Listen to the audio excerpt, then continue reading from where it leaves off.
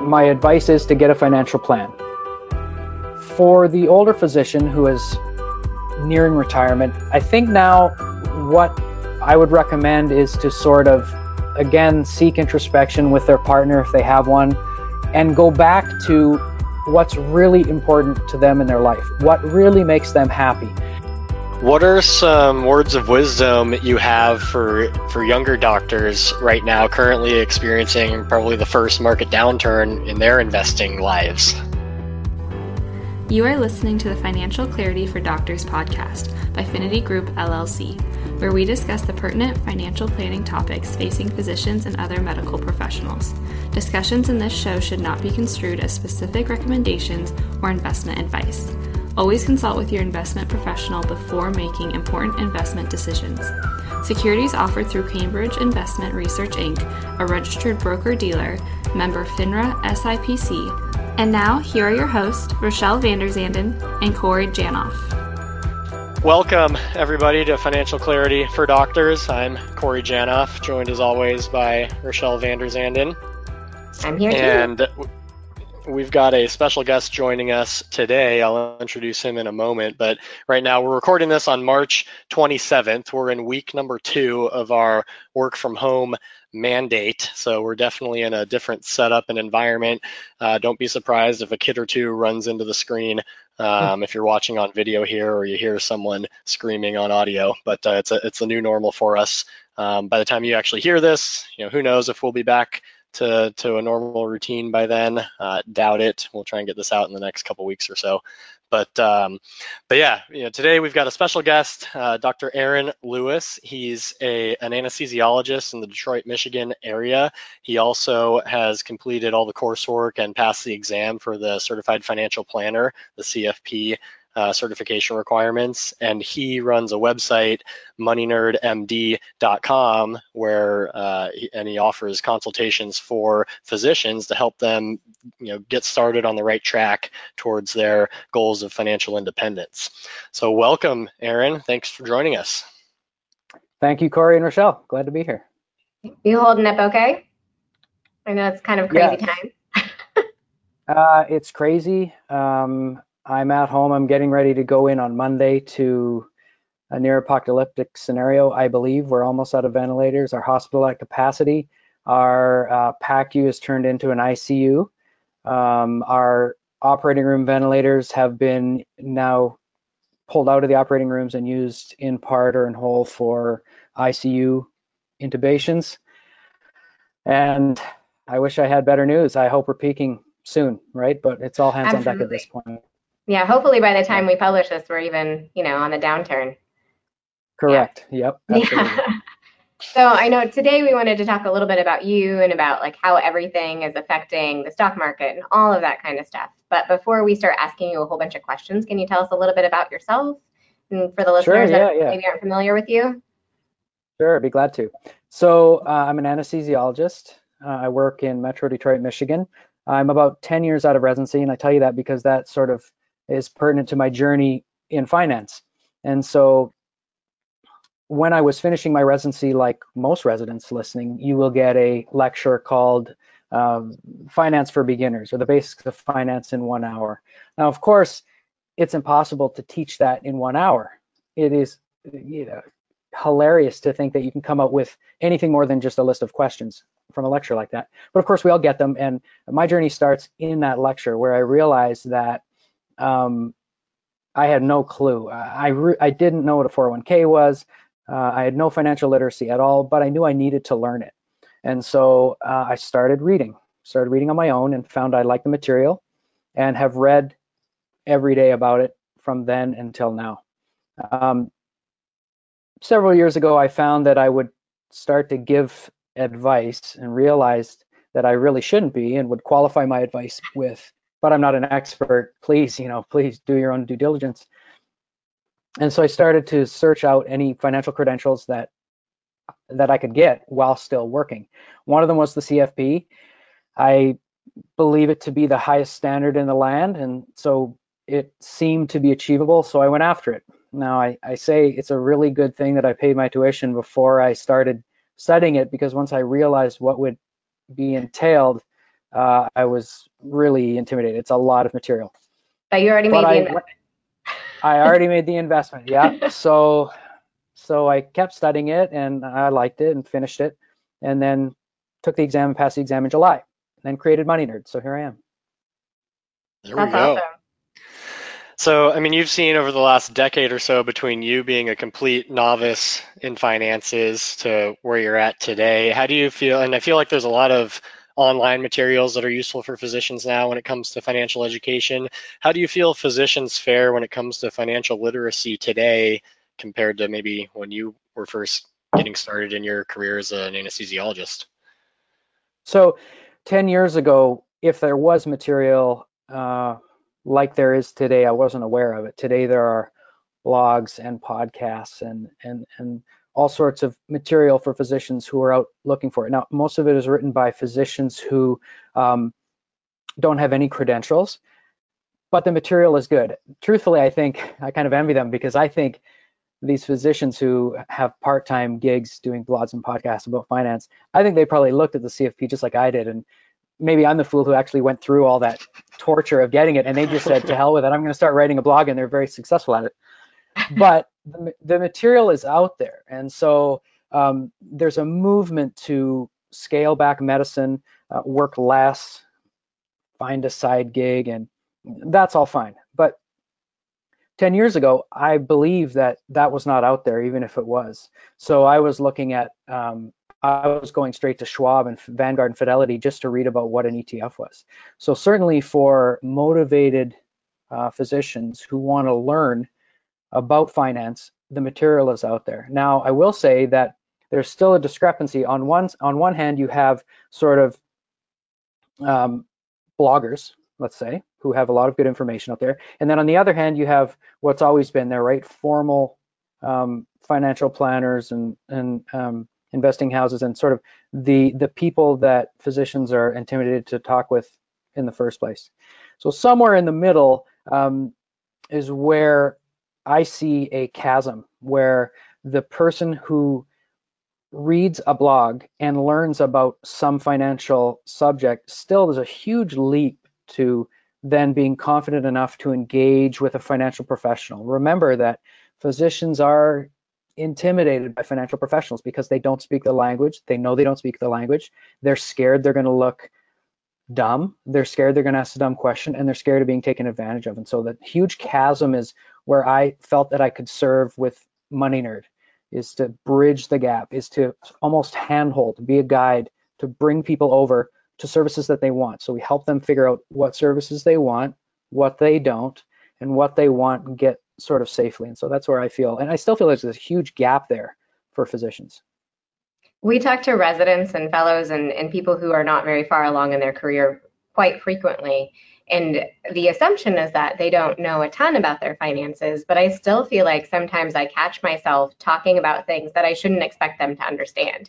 So even knowing that they might not have that financial literacy, I still get a little bit ahead of myself. So it's good to have that reminder from someone who's been there to just make sure that you're starting with basics and that everyone's on the same page, because I think that's a huge, I think you're right. Yeah.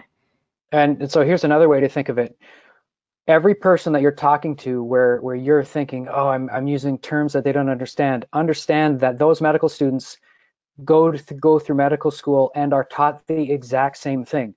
That when you're speaking to a patient and you're using terms that are second nature to you, you have to understand that they have no idea what you're talking about. And so they are on the other side of that every day, using language that that is second nature to them, but that the person listening doesn't understand. And so they're also subject to that. Mm-hmm. Okay. What do you think, like, how do you point people to resources? Like, is there anything in particular that you really encourage people to read or to start with? Like, what is that, like, ground zero for people as far as you're concerned? So that's kind of the deliverable of Money Nerd, is that once I get to know the person, what makes them tick, what their priorities are, what they want, what they think they want to do it themselves, right? What they don't, then I can guide them. So I have a long list of resources that I vetted, and some of them are very simple. Some of them are just links to posts or to sources where the information is written in a way just like you said, which is digestible. And so for me, it depends. It depends on what comes from the interaction with the client as to what I think they should read or who they should talk to or where they want to go with it. Again, some of them come out of the experience saying, yep, all right, I am certain I want to do all this on my own. And then some of them are saying, well, I thought I wanted to do it on my own, but maybe I want help. Maybe I just want to use my time with my family. And so it depends. It just depends. Mm-hmm. That's our favorite answer to every question. It depends. So what are some of the? Oh, go ahead. Yeah. I was gonna say, what are some of the tools or resources or maybe reading material that you feel have helped you the most get organized and feel comfortable with your own finances? Well, so I'm the epitome of a do-it-yourselfer to a fault, right? That's part of the reason that I'm trying to intervene with other physicians who you think you're a do-it-yourselfer, and you might be, but you really got to give it some thought. And so the resources that I use, obviously the CFP curriculum was hugely influential. And that came, like if I've been on a 10-year journey, the CFP curriculum came in year 8. So it was late. It was a late edition, but it was definitely the most valuable to really crystallize what I needed to do my own financial journey. Mm-hmm. There's a certified financial planner, his name's Justin Harvey, who has been very influential in anesthesia and pain circles, very knowledgeable, giving of his information and help. And so I found him to be very valuable. White Coat Investor has a lot of material he's put out there in the world. I think oftentimes he views everybody by default as a do-it-yourselfer. And when I'm in front of people in a room, I ask them all they've all heard of his book and they want to know whether I think they should read it. And it's full of great material, no doubt about it.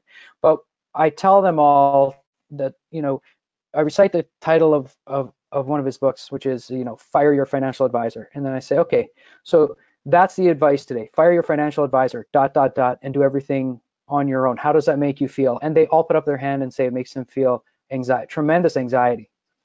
So that advice of fire a financial advisor is good for some people, but not everybody.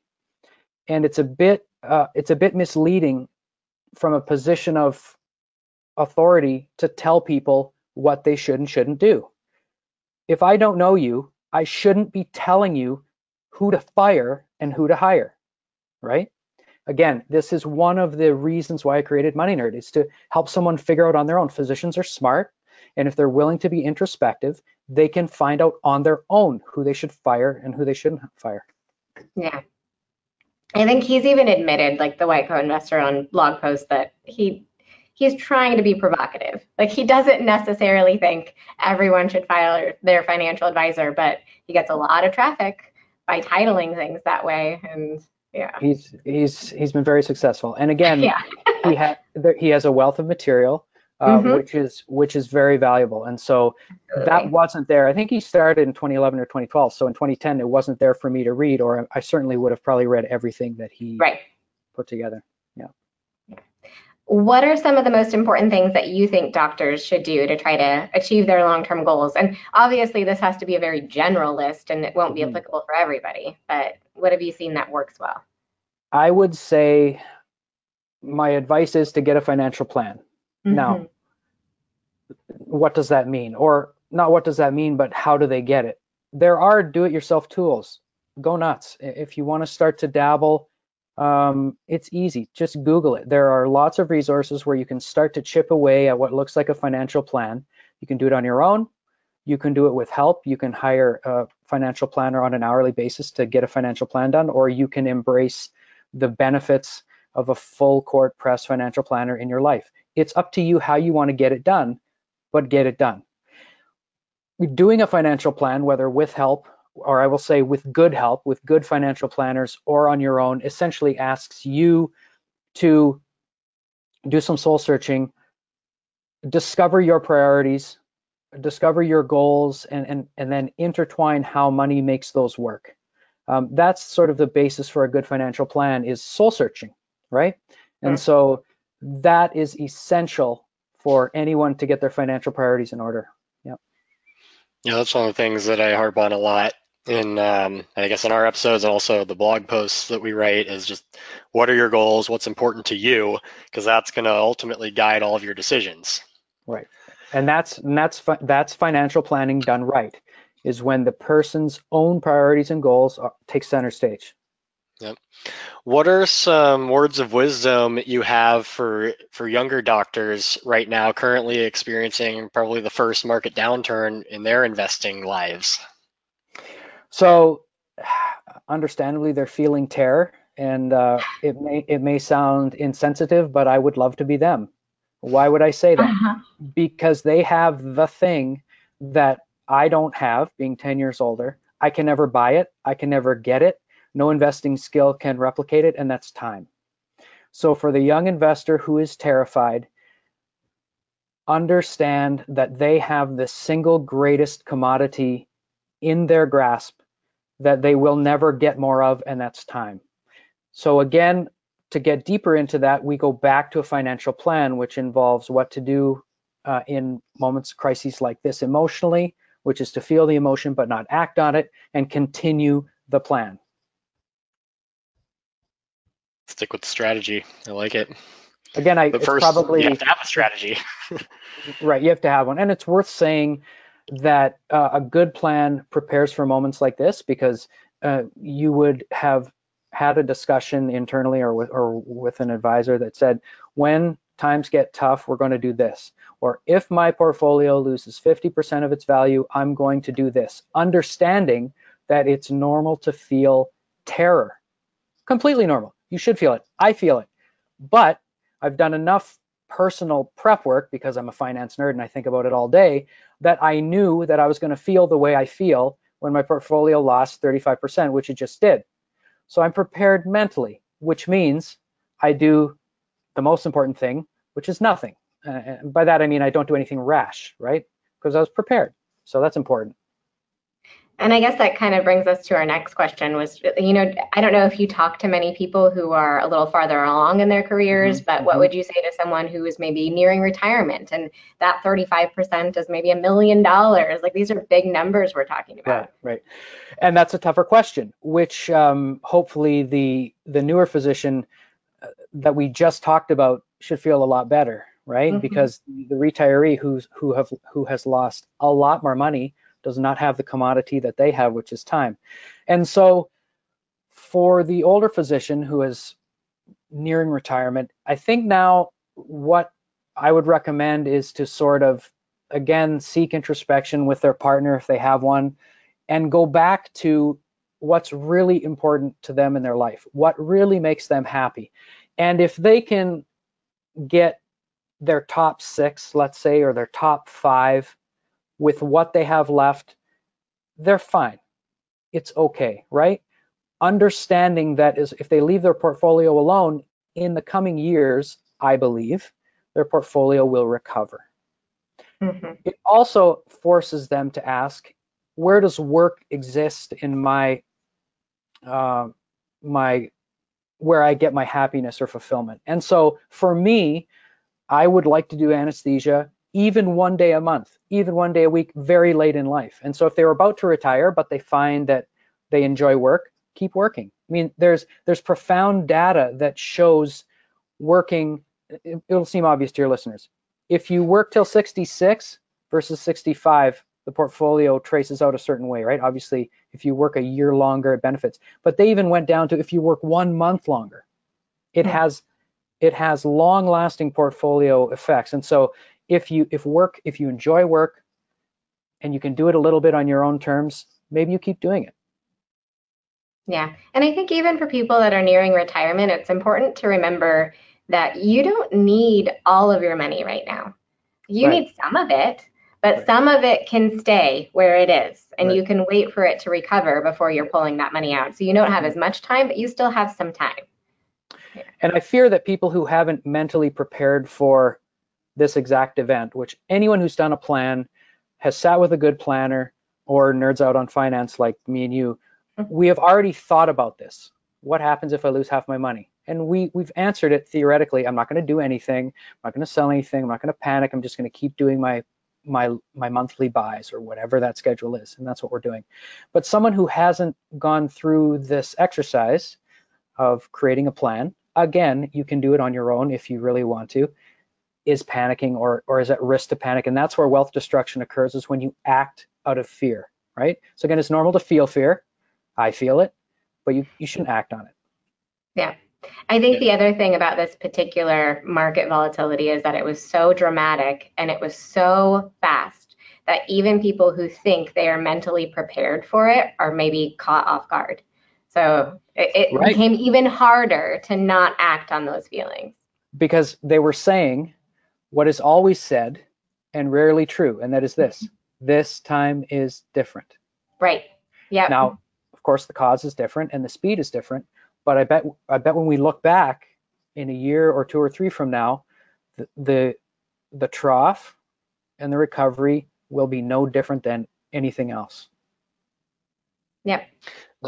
And just to reiterate the whole having a plan, having a strategy in place piece, hopefully those people who are nearing or even in retirement don't have 100% of their money tied up in the stock market. You know, if they need some of that money in the next handful of years, hopefully that money is in something, a much less risky vehicle that won't experience those big downturns, and that will further instill confidence. All right, this is my money that I need in the next handful of years. That's fine. It hasn't gone down at all. Mm-hmm. The rest of it, yeah, it's gone down, but we still have plenty of time to let it hopefully rebound and recover, because that's the money that's earmarked for the long term. You know, if you're 60 years old, hopefully you live a long, healthy life and you have another 30 plus years. You need to, the cost of living is going to double before you die. Yeah. So we need some of that money to keep on working for the long run and hopefully grow over time. Yeah, we've talked about the psychological preparation for a market downturn, but as you said, there is actual numerical preparation also. So your cash reserve and your allocations should be appropriate for your time horizon or your goals. Absolutely. Yeah. Is there anything that you've done personally with your finances in response to like the COVID-19, everything that's going on? So yes and no. So I haven't changed anything like I prepared to. Again, as a finance nerd, I think about often, what am I going to do if my portfolio drops by half? What am I going to do? I know I'm going to feel terrible, but am I going to do anything? And I reassure myself the answer is no, I'm not going to do anything. I'm going to keep investing on my regular schedule, and I have done that. So I haven't stopped it. I refinanced my mortgage, and I put the difference between my previous payment, my current payment, into a post-tax ETF investment vehicle just to save extra cash. I looked at my emergency reserves and have coordinated that with my monthly expenses to see how long I can last. Because remember, we have stopped all elective surgery, so my revenue has gone to near zero now. So I'm living it just like everyone else. We are expecting no paychecks for the foreseeable future. And so again, a good plan prepares for this by creating a cash reserve. So I've looked at that. I have at least 90 days cash to survive. Tightened our belt a little bit, right, for non-essential spending. There's nowhere to go and spend it, but no traveling, no spring breaks canceled. yeah, but that's what I've done, right? Yeah. I mean, I'm still saving money and investing money as I was before this all started. Yeah, I think you're right that we don't want to touch our long-term allocation, because obviously if your goals haven't changed, you shouldn't be changing that dramatically. But there are absolutely things that you can do in an economic downturn that make sense, like refinancing your mortgage or your student loans, or there's some weird things going on with student loans right now that make that less applicable. But yeah, there's lots of other things that you can do to put yourself in a good position as we come out of this, because we will come out of this too. Right. Even rebalancing retirement accounts, tax loss harvesting, taxable accounts. Right. Yeah. But ultimately still within the confines of your goals and strategy that hopefully is already in place. I mean, we kind of already touched on it, but preparing, how can people prepare for market movements that are this dramatic? Well, so like we've touched on, which is what finance nerds do in their spare time, and what you would do with any client, is walk them through let's say you were meeting with a client 6 months ago and the market was touching all-time highs like it had done for the months leading up to and like it did for the next 3 months. And they feel great. And yeah, of course, I'm going to invest this and it's going to go here, and they feel good. You would want to stop them and say, okay, if next month this loses half, do you understand why we're going to want to continue our basic strategy? And you need to walk them through the preparation about what you're going to do during volatility, but also as important, how they're going to feel. You need to remind them, do you understand you're going to feel like the world is ending? If you turn on the news, the economy's crashing. Your friends are going to be selling everything. You're going to feel the world is imploding, and you have to close your eyes and imagine it now, because if you call me and ask me what to do, I'm going to say nothing. Absolutely nothing. And you can't think that I'm frozen in fear, that I'm not acting, but this is a planned strategy to get you through on the other side in good shape, actually, right? Like, I'm not saying you're just trying to limit damage. I mean, you're trying to limit damage on the downside, but you are actually targeting a strategy that will lead you to have made money in the long term. That's the other amazing part of it. This is not a turtle strategy where you're hiding. You are dollar cost averaging all the way down along the bottom and back up, and you will be in a better place. So you can't panic. Yeah. So dollar cost averaging, for those that don't know. Yeah, I thought I should explain it. Yeah, you put the same amount of money into the market, and over time, those share prices are going to vary quite a bit, and you get to buy more shares at a lower cost when the value is down. And so over time, that's a really effective strategy. And that's what your retirement plans do, because you put in the same amount of money every month. Like there's lots of ways that you can kind of make that happen automatically, so we're not messing with it too much. If you're listening to this podcast and you are committing to looking up one term on the internet to learn one thing to get your journey started, I recommend you look up dollar cost averaging and understand it. It will really be a great first step. Google it. Google it. Yeah. A good simple explanation. We'll pretend toilet paper right now. Let's say you go to the grocery store and you plan to spend $20 every month on toilet paper, and let's say the Costco bags are $20 a pack, make it simple. Well, if toilet paper drops by 50% to $10 a bag, but you still plan on spending $20, you're going to buy 2 bags worth of toilet paper, and you'll have more toilet paper for the same price that you originally planned on spending. So the same thing with your stocks. When your stocks are on discounts, keep buying the same dollar amount, but it'll just increase the quantity of shares that you're purchasing. Yeah. Hot commodities. I wish toilet paper was available right now. Oh my God. So Aaron, I think this is not like a general answer, but when do you usually think it's appropriate for people to seek out like financial professionals or, any kind of advice beyond Googling it?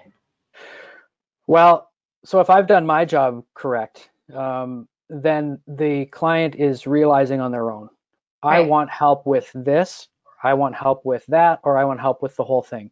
And so again, that's really the targeted mission of Money Nerd MD, is to help the physician get there on their own. And so I can certainly tell them if they just tell me, look, just tell me what I need to do. I can do that too, but a smart physician can get there with some basic questions and discussion about what may be worth their time. And sometimes it's just a basic economics. I ask them, how much can you make per hour?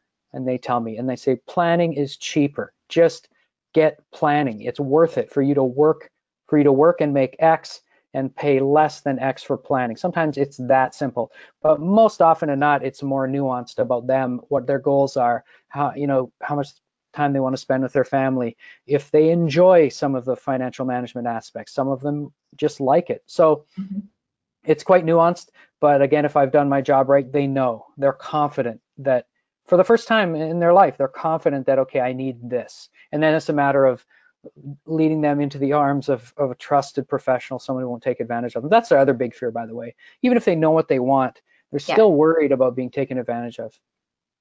I get that. We try to be really transparent with our clients, and I think that helps. Like literally, this is how we get paid. Yeah. So when I do this, I'm getting paid. And I think just people knowing that is really helpful. Right.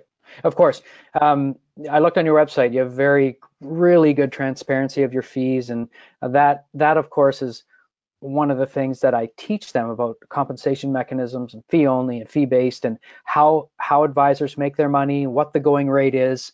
And so this is required curriculum for my clients, is learning compensation mechanisms. Even though I will usher them into people that I trust, I want them to understand how they're being paid, what the market says they deserve to be paid, what good advice is worth, and so it's of utmost importance. It's probably one of the things, if I could teach a single concept to every medical resident in the country, it would be basically understanding compensation mechanisms, and just so that they could make a good choice.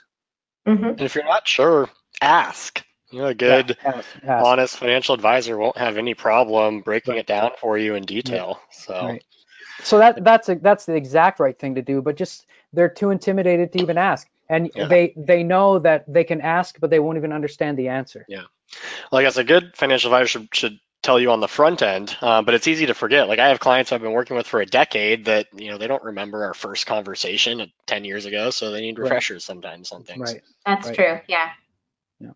Well, this has been super helpful, Aaron. I guess, moneynerdmd.com. Anywhere else people can find you, social media, et cetera, or is your website the best place? The website. Yep. There we go. Any last thoughts or before we hang up here? Well, to your physician listeners, keep doing hard work, keep yourself safe. Whenever you get your head above water and you need some financial help, get in touch. Yes, thank you very much. We would love to hear your feedback and suggestions for future topics you'd like us to cover. You can get in touch with the show by emailing podcast@thefinitygroup.com or by following Finity Group on Facebook, Twitter, Instagram, LinkedIn, and YouTube at Finity Group LLC. You can follow me on Twitter at Corey Janoff CFP, Instagram at Corey Janoff, or on LinkedIn under my name, Corey Janoff. You can follow me on Twitter at Rochelle Finance, or on Instagram, Vanderzanden Rochelle, or on LinkedIn under my name, Rochelle Vanderzanden. Check out all of the podcast episodes on the finitygroup.com/podcast, on our Finity Group YouTube channel, or your favorite podcast app. And don't forget to check out our Financial Clarity blog at thefinitygroup.com/blog. Thanks for listening to this episode of Financial Clarity for Doctors by Finity Group LLC.